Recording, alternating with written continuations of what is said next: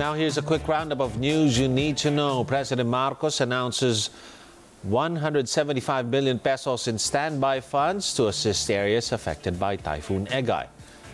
Ilocos Norte is now under a state of calamity due to severe flooding and strong winds brought by Egay. Provincial Board member Dante Franklin Respicio says there was a need to declare a state of calamity so the provincial government can realign funds for the repair and rehabilitation of damaged properties and infrastructure, which are pegged at hundreds of millions of pesos.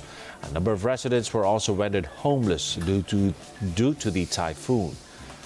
The country's police chief seeks clarification from Malacanang over the decision of President Marcos to accept a courtesy resignation of 18 police officials with alleged drug links.